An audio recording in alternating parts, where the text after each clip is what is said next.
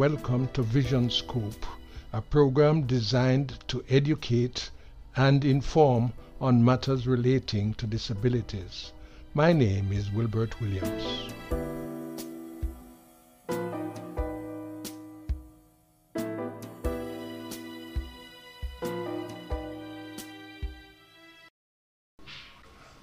Welcome to another in the series Vision Scoop. It really is an honor to have you tuning in to this program today. We recognize that you have several choices, but you decided to stay with us, and so we deeply appreciate your tuning in. Dr. Michael Josiah has been a pastor for over 50 years. He is visually impaired.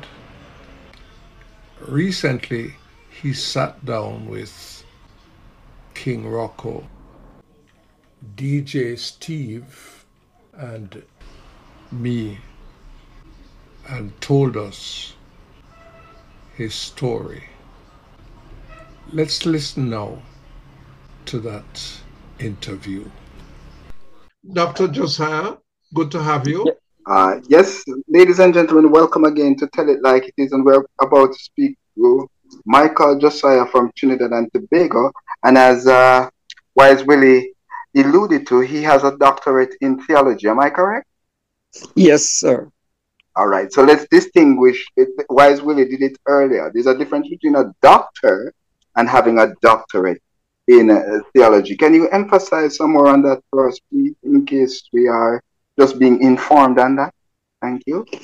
Yes, in the world that we live in, we have doctors of all fields. Mm-hmm.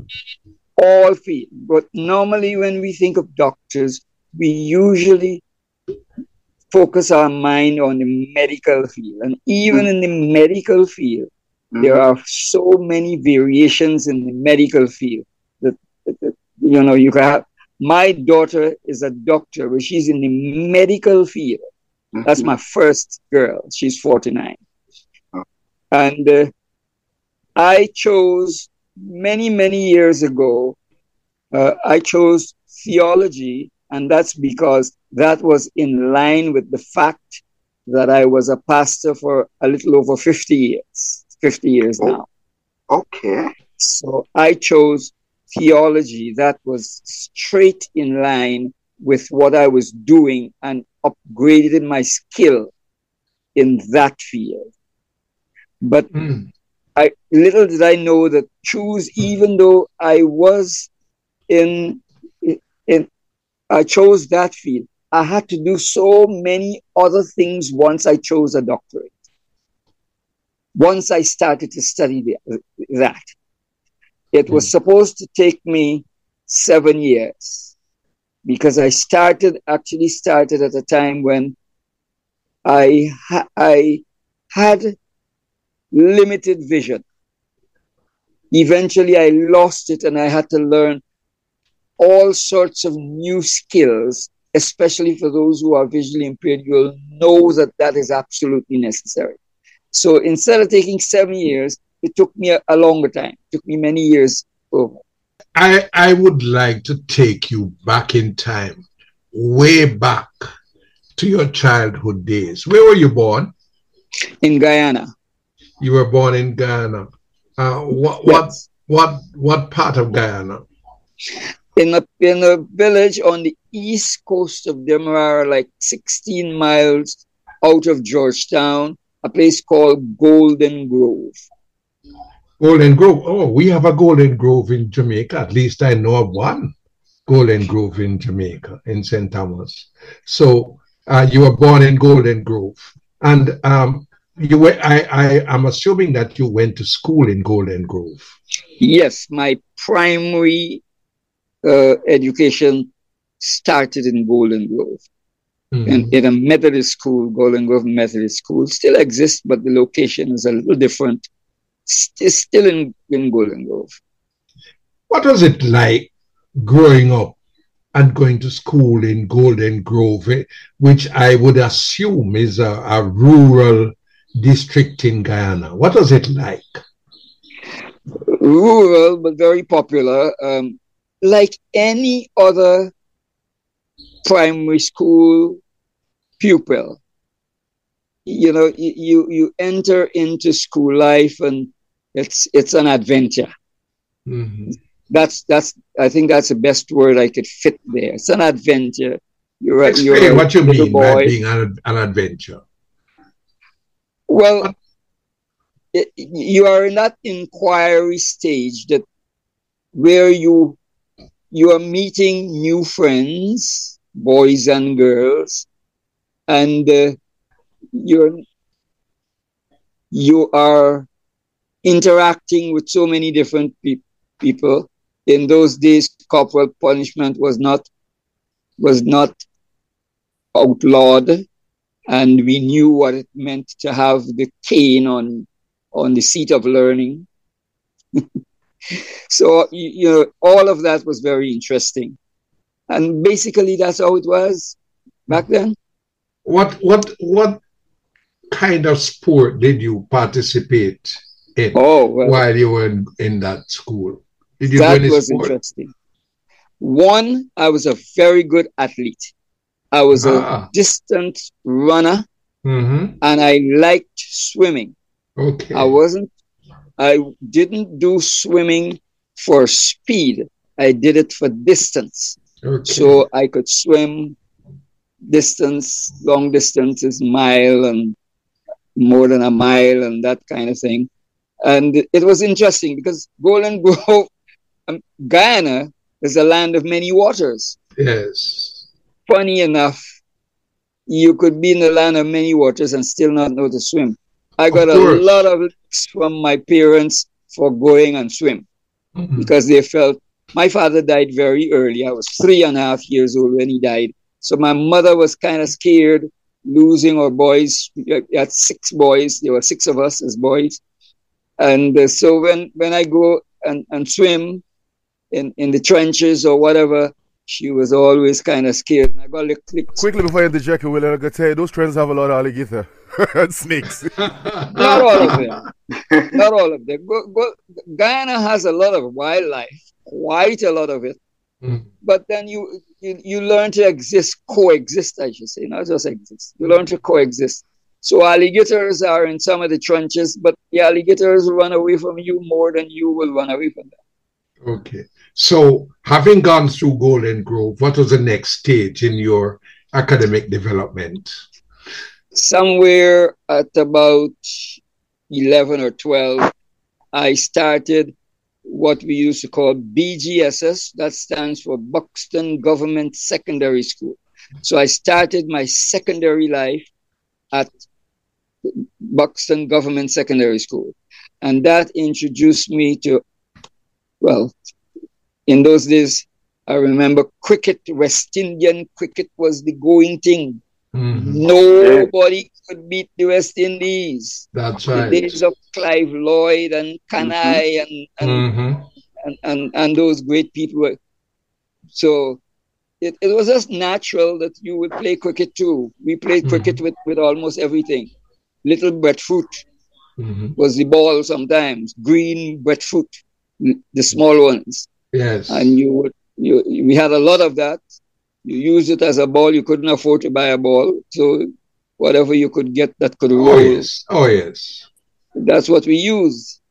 And so I liked cricket also. I was a good all-rounder and a good spin bowler. Mm-hmm. Well, so, with West Indies' current condition, we could use some more of that right now, to be honest with you. Yeah, we could use a lot of that. That's where my blindness started, Okay, so you went to the Buxton Secondary School, and what was it like there? What were your experiences like at that school? The experiences that stood out were in athletics, In football, I liked that too. I don't know if I was very good at it, at football, but I liked it. Very rough sport. And in cricket.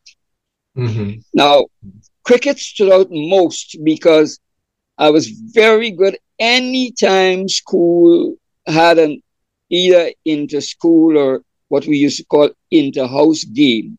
My name, Michael Josiah, inevitably came up first on whichever side I was.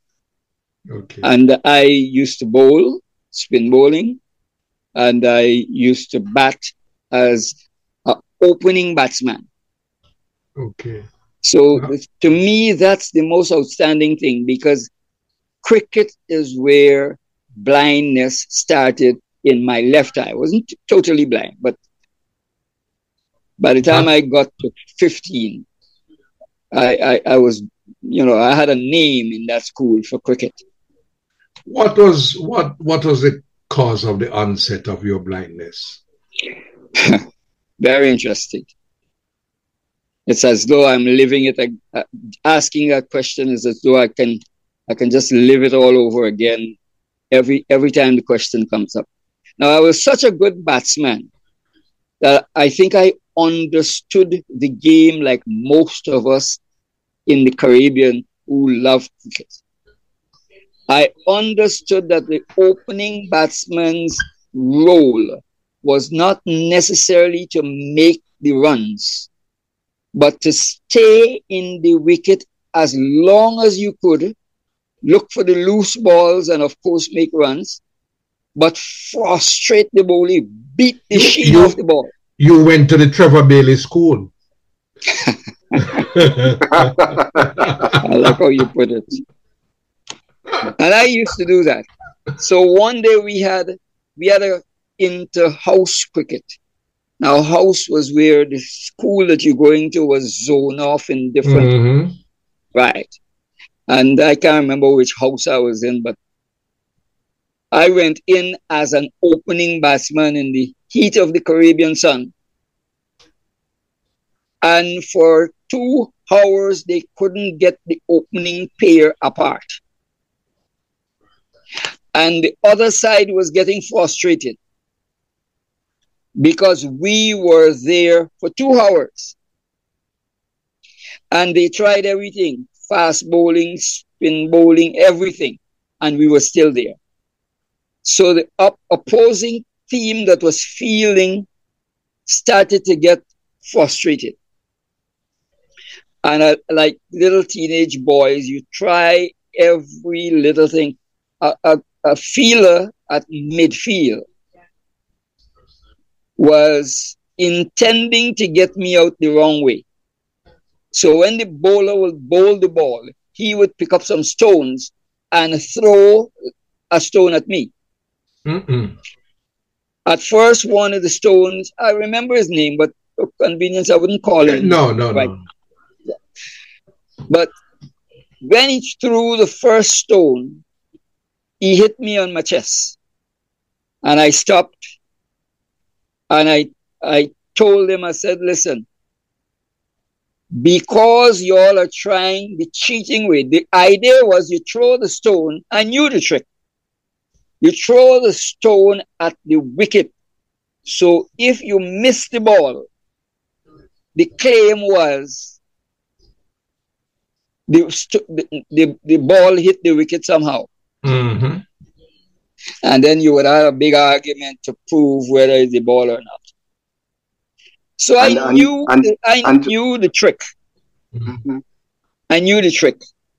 And because of that, I told him, I said, listen, no ball that is bowled, regardless of if it's wide, whatever it is, it's not going behind the wicket. I'm going after everything. And because of that, you all are not going to get me out. And I really did that. I really did it. So they got more frustrated and more angry.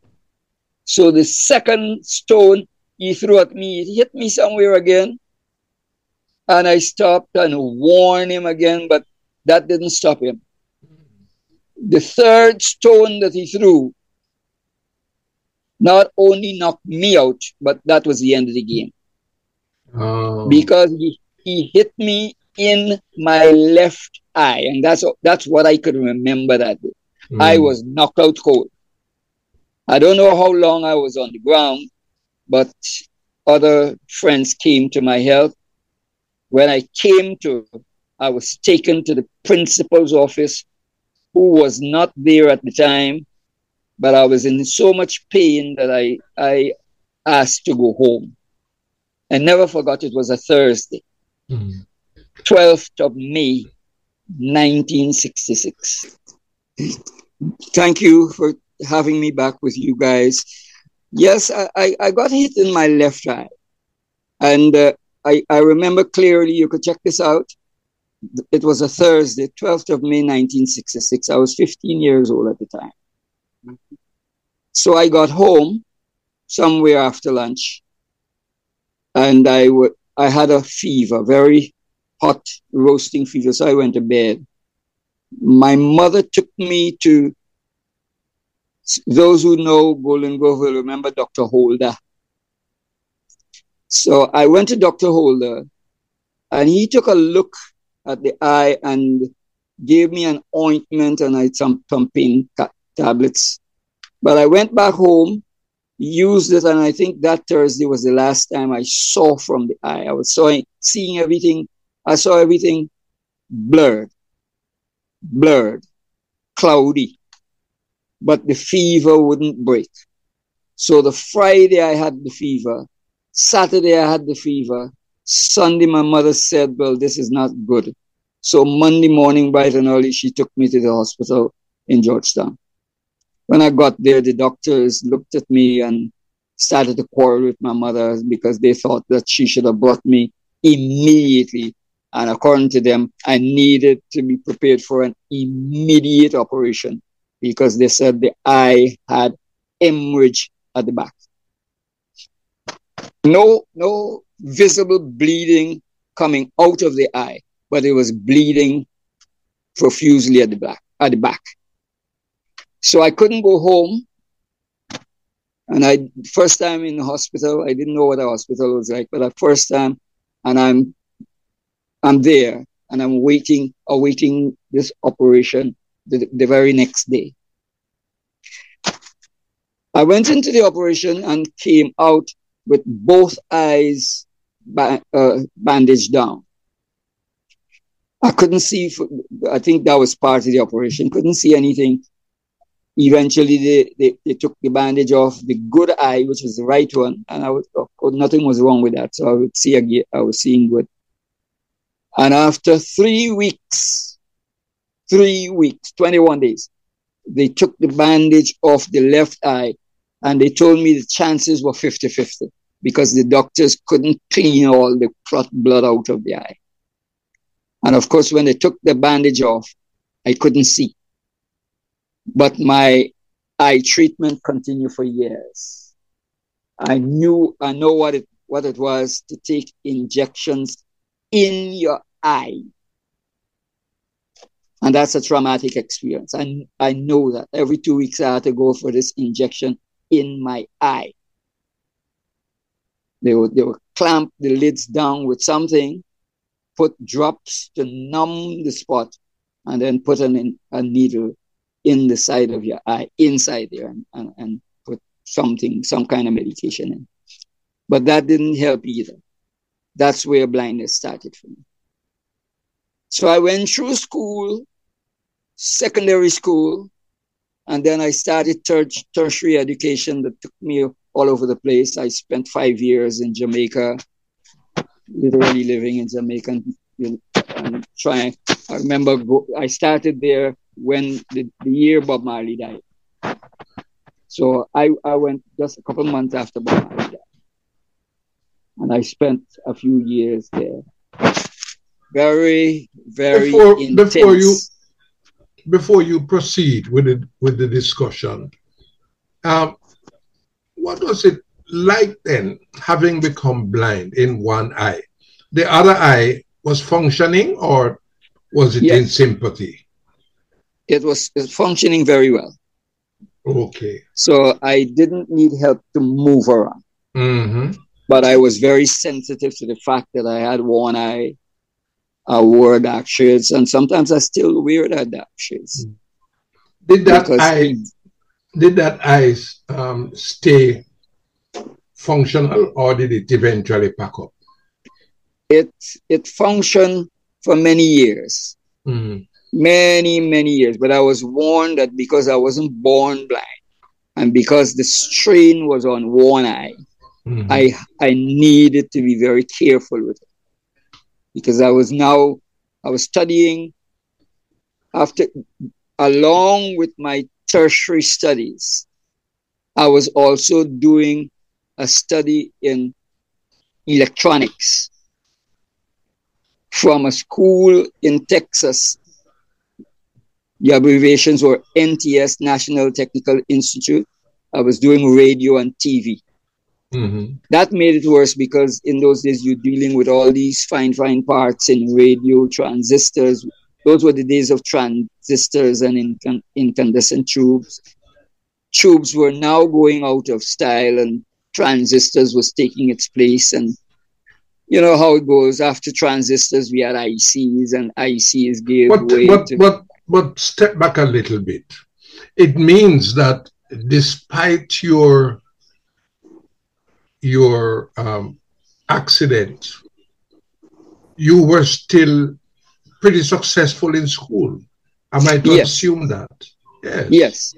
We had no CXCs at the time. There were GCs. Yeah, I remember GCs, those days. O and A levels. Mm-hmm. I was successful. Go ahead. I did what I did. I got a couple subjects, and I didn't stop there because the competition for work was real hot. So instead of sit down sending out letters of application here, there, and sitting down waiting on a job, I continued studying. I had to find something to keep me going. So I studied radio. I worked on radio for many years. But then that ushered me into my first job. I did a trade test. What was your first job like? What was my first job was industrial electrical maintenance at Burma.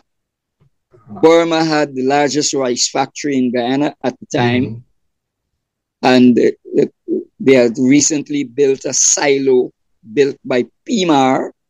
I'm not going to go into the details about PMAR, but they needed people with skill because it was a modern thing.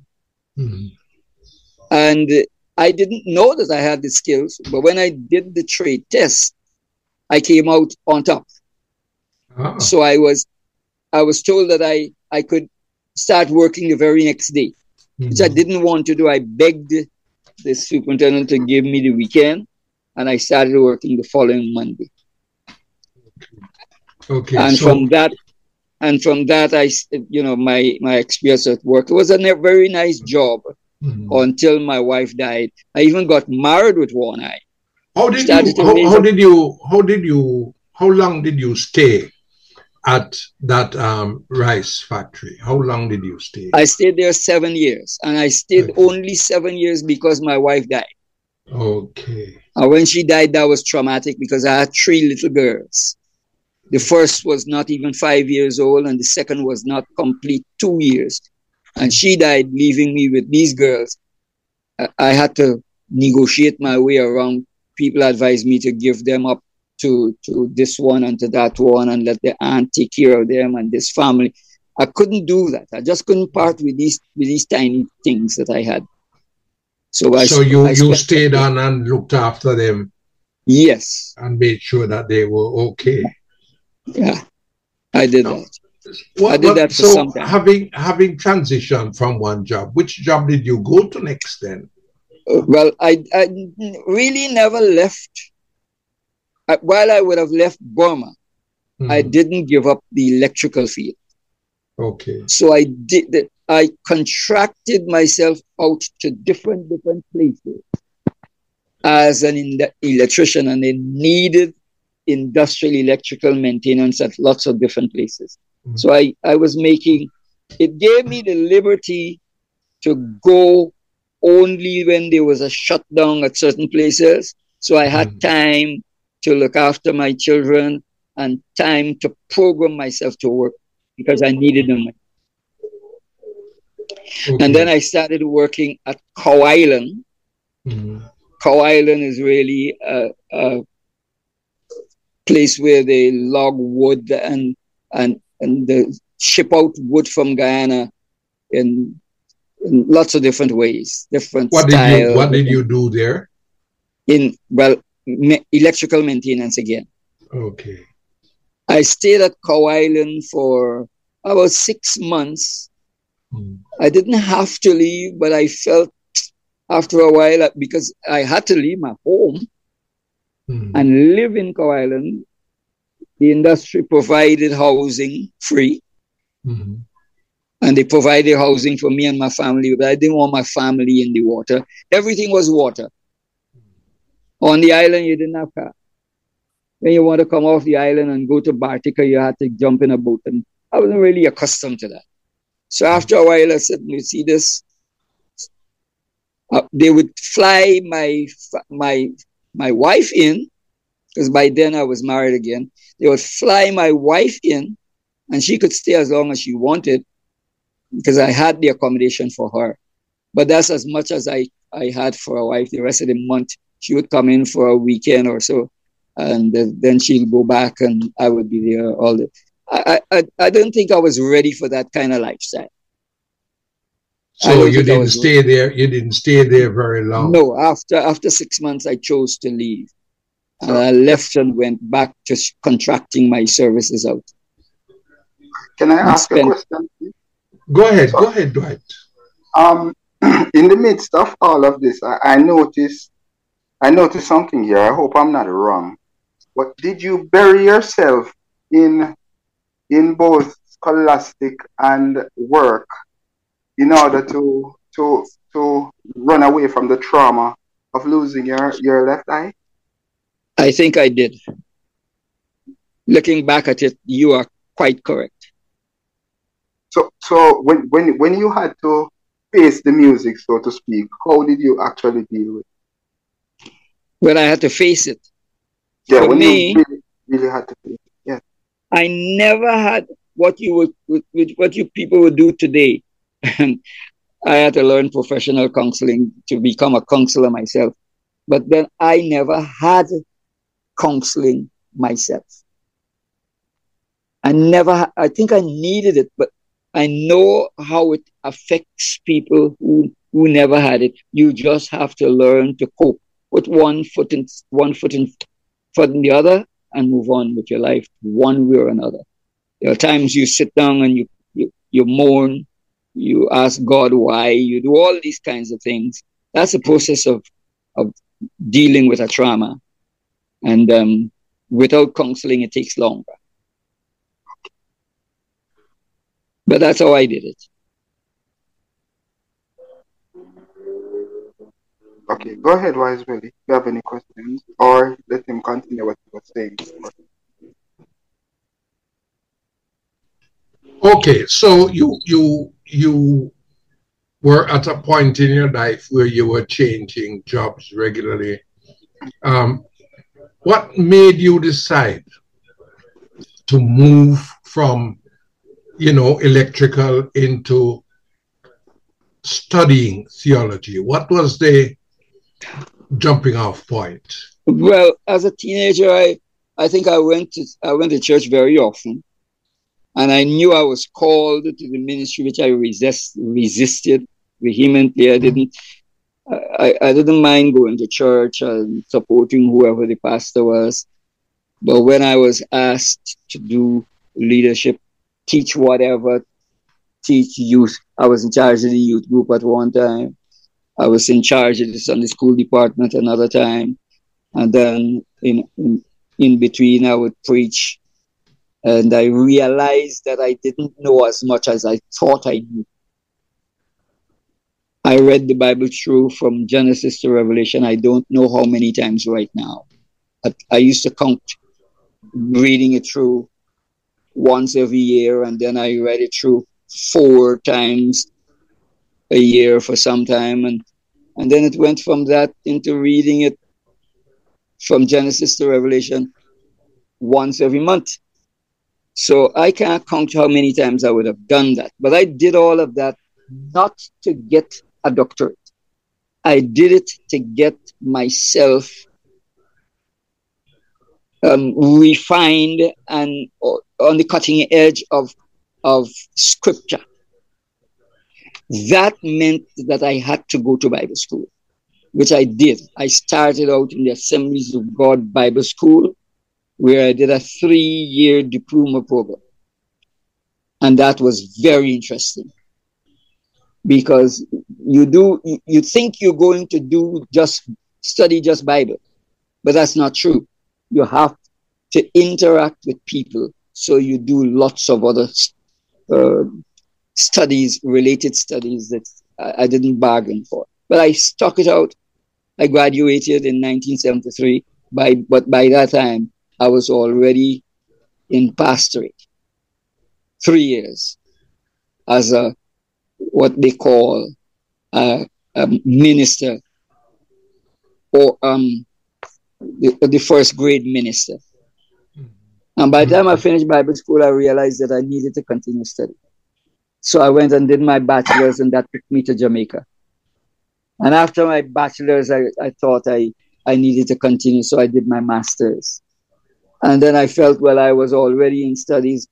I got married in 1973, by the way, the same year I graduated in Bible school. And I started a family, and good for me, my wife never wanted me to stop studying either. So I continued. But that meant that I had to stay away from work, because by this time I was working at Burma, Industrial Electrical Maintenance. And they allowed me to take leave and go and study and come back and that kind of thing. And so I went on from that into my doctorate. In between the doctorate, I realized that my right eye was giving me trouble. So that must have been traumatic for you, because here you are now at the stage where you are preparing to do the doctorate and find that your sight is dwindling. Yes. How did that affect you? Well, at the time, now I know better. And I have spent years, now that I am more qualified, counseling lots of people all over the Caribbean and in the States. Sometimes people send for me, they will send the ticket, and I'll go and I'll spend time counseling. And once you faced a trauma, it's necessary that when you counsel not only the person who's facing the trauma, but the family, because they are also in trauma. Sure. And you need to deal with them too. Right. And many times we never used to think that was necessary. Dr. Josiah, what was it like when you completed that process? How did you feel? Well, one, relieved that even though it took some years more than I anticipated, I felt as though I was a lot more I was in a better position to help a lot of people, because my life was built around helping people. My mother, I saw that in my family. She was always helping somebody, taking in somebody's child or children in our home, and we had to feed them. So it became normal. It wasn't anything abnormal, and I guess that's where my life, gravitated towards this theology and what I eventually did. Okay. And I'm glad that I studied so that I could be a professional. I saw the need. You don't wait. Some people will never really physically cry out, but they are crying inside. They are broken inside. Inside they are in pieces. And you have to be wise enough to hear that silent cry, to be able to help people. It's not all about going up in a church, in a pulpit and preaching a sermon. That's a little part of it. The biggest part is helping people and you wouldn't help everybody. Talk to me about your family. Talk to me about your family now. Oh, I have a great family. You have grown. You have a wife, and you have grown kids by now. Yes, yes. Tell us about the family. All my children are big. My family moved on. I had eventually got married again. I added 4 children to the 3 I had before. So you had 2 unions. 2 unions. Mm-hmm. And the 2 unions produced 7 children in all. That's right.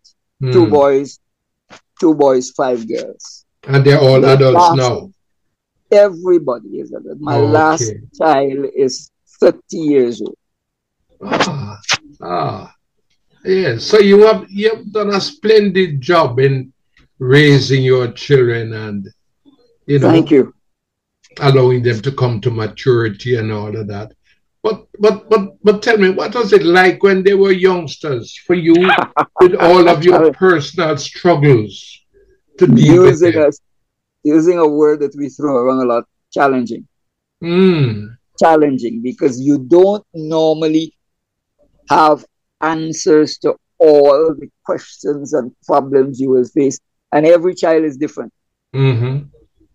Every child is different. And every child comes with his or her own questions, challenges, and personality. I had to learn all those things the hard way. Do you love to read? Do you love to read? Oh, yeah. I really, really love to read. Reading was my first hobby.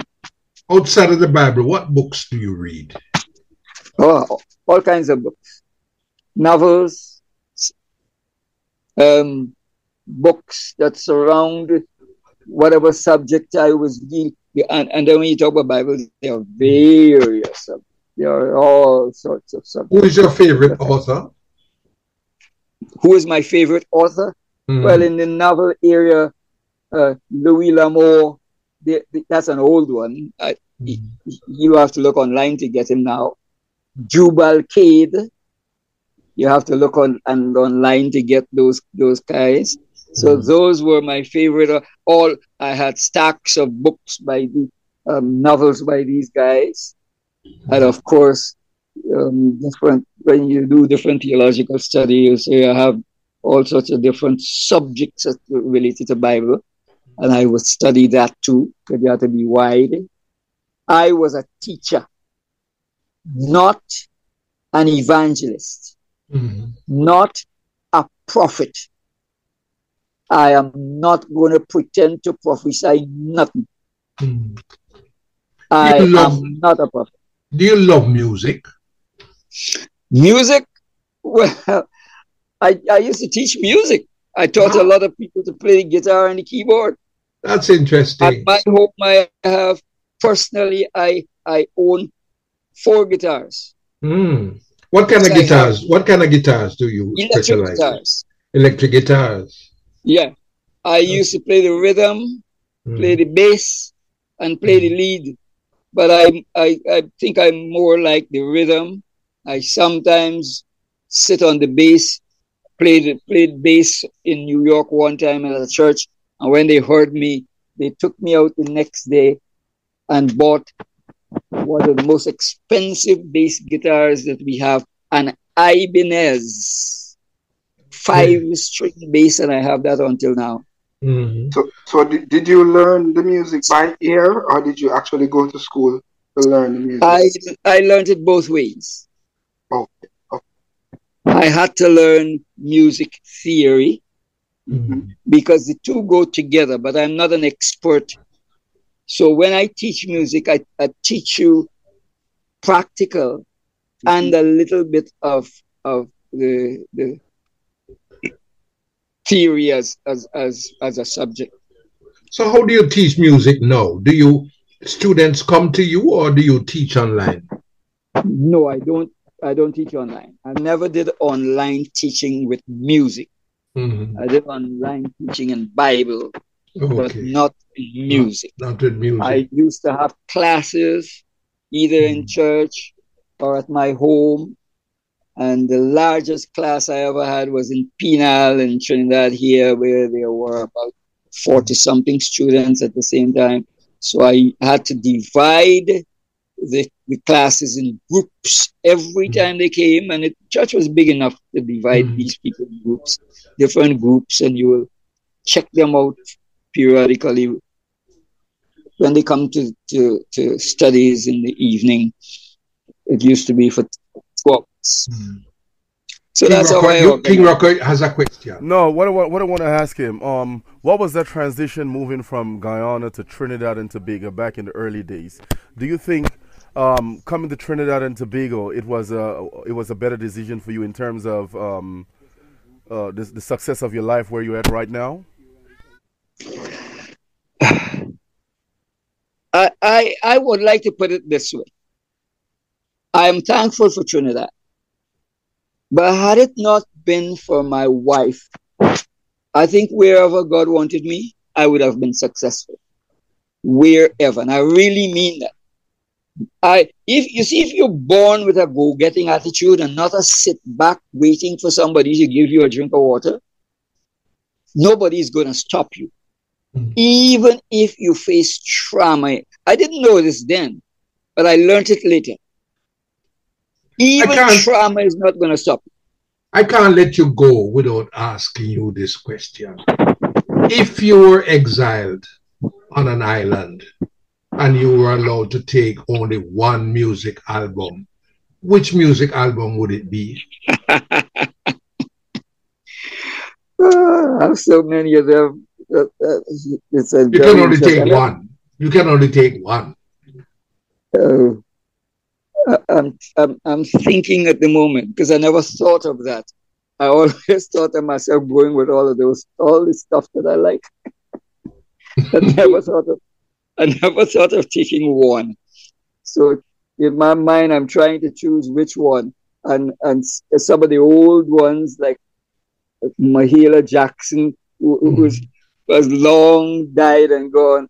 Oh yes. You know, as opposed to some of the newer ones now, maybe I'll go back in time and take Mahalia.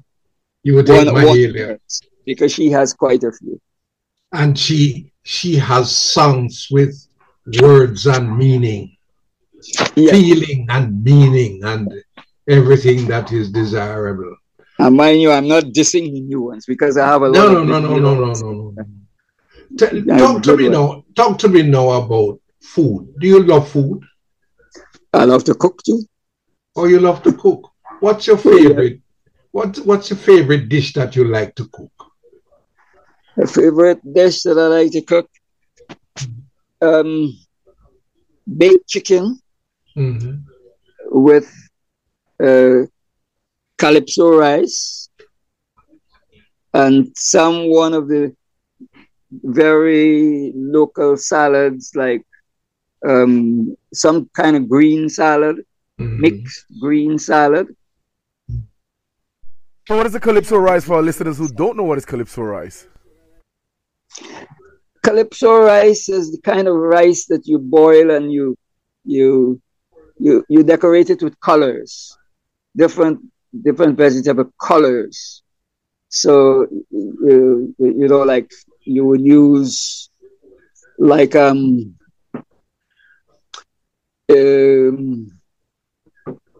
of the vegetables that that could give you a color. Funny enough, I'm trying. Would green peas be an example then? Green peas would be one of them. Okay. But you would use other colors. Some of them you have to steam them to put them in the rice and give the rice that kind of color. But you also have to give it flavor. Time is against us. But in the time that we have left, can you leave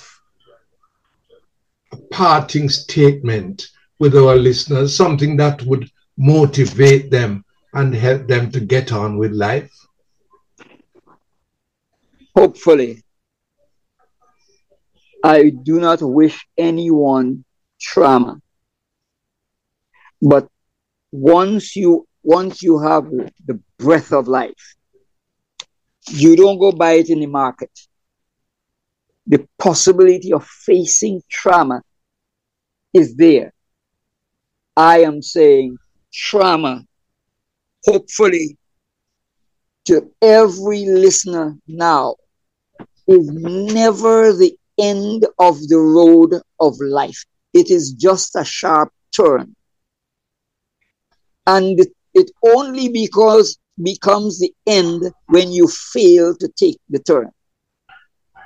Once you negotiate the turn, there is life after trauma. Yes, I missed my sight, but so what? I've been doing so many things all the time. I never stopped. I have a great family. I have grandchildren now. And I just keep moving on. My wife is sighted. She moves around and people want to know how come this pretty lady with this blind man. You couldn't find nobody else. And I laugh. Yeah. Because does a blind man, as they call me or you, anything less than a man? The only problem is that you can't see. Everything else functions. Yep. So what's the difference? I can't drive a car again. So and the time is coming when you will have that option. Well, whether you want to do it or not is a different matter. Yeah, but if they put blind people to fly an airplane, I will be the first to sign up. Yeah, why not? Dr. Josiah, I really want to thank you very much for coming in and sharing with us and with our listeners. It has been very inspiring, and I look forward to chatting with you another time. If you have any questions or comments regarding this program, please address them to norwill2@gmail.com. That is NORWILL number 2@gmail.com. Thanks for listening. Have a happy and productive week. That's it for today. Join me next time when we'll present another in the series Vision Scope. Music was provided by Rennie Williams Jr.